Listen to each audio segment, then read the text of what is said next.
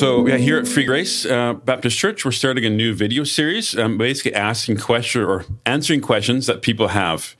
Could be theology around faith and different things. So we've got a form on our website to facilitate those questions. They can do it anonymous if they like, and these short videos, easy to share with your friends, with your family, easy to consume. So for the first question, I thought we'd start with something really fundamental to who we are. So I have a question from a young man, Justin, the question is, what is a Reformed Baptist? So is there a succinct, sufficient answer on that one? Do you want to go? Sure, I could start. A lot of people think it's a weird thing, right?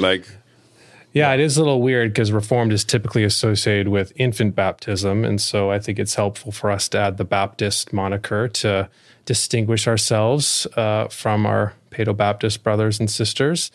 But certainly let's talk about Reformed first and what that means. And so I think John DeWitt's book is pretty helpful. What is the Reformed faith? And I'll try to just summarize a few points. But the importance of the authority of Scripture, certainly that is cardinal for anyone who's Reformed, especially against the Papists, against Roman Catholicism, which views, tradition on par with Scripture. We're not against tradition, but it's not on par with Scripture. Scripture is our final authority and our ultimate authority concerning all things that pertain to life and godliness. So the authority of Scripture, with that, the centrality of worship. We worship our triune God acceptably. According to Hebrews chapter 10, he is a consuming fire, so we must approach him acceptably. That is, according to John 4, we worship him in spirit and in truth. So we don't get to do anything we want when we come together. But we worship him according to his ways and mainly his word. So we sing the word, we pray the word, we preach the word, and we partake of the word in the sacraments. So centrality of worship.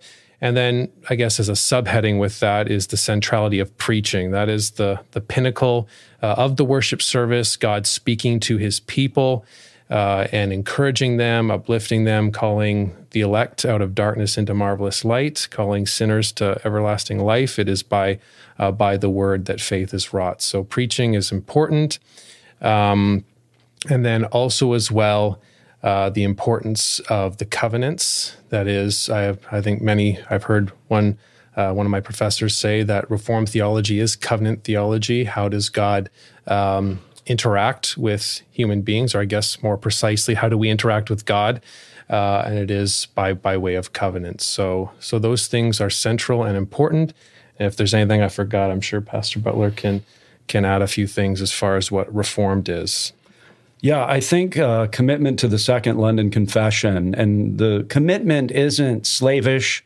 It's not recognizing it as the authority, an authority like the Bible. But we believe that confession not insofar as it is biblical, but because it is biblical. We believe that it does teach the truth of those chief doctrines from Scripture. So I think that a Reformed Baptist is one that embraces those things that Mike has mentioned. So I think today it's quite commonplace for somebody to say, I'm a Reformed Baptist. And by that, they mean they're a Calvinist. And I'm not denigrating Calvinism. Certainly Reformed includes Calvinism, but Calvinism is a part of Reformed. So as Mike said, covenant theology, regulative principle of worship, the sorts of things that we see in our confession of faith, those distinctives, that ultimately is, I think, a good working definition of Reformed Baptist. And of course, our theological forefathers were called particular Baptists, which I personally wouldn't have a problem with that sort of nomenclature or that moniker. I think that's an acceptable and a good name. Probably could have saved us a bit of confusion in the 20th and 21st centuries in terms of the language Reformed Baptist. So I've been here for several years, and it was more commonplace when I first got here than it is now. But the question always came, how can you be Reformed and Baptist? So I think the confession of faith is a good starting point, and I think sort of subscription to that confession, not loosely, but in what we might call a full or a strict way is most helpful for definition. And then if I can go on to define Baptist, I think Dr. Renahan has a helpful definition of what a Baptist is, and I'll try to paraphrase as best as possible, but he uses the language of a self-confessed proponent of the historical traits of the Baptist movement. And so I think the key thing there is self-confessed. While there are a lot of churches that believe and practice believers' baptism, they're not self-confessed as Baptist, and they would not certainly espouse the historical traits and understand the historical movement and its unfolding and its beginning in the 16 and 1700s, I guess 1600s.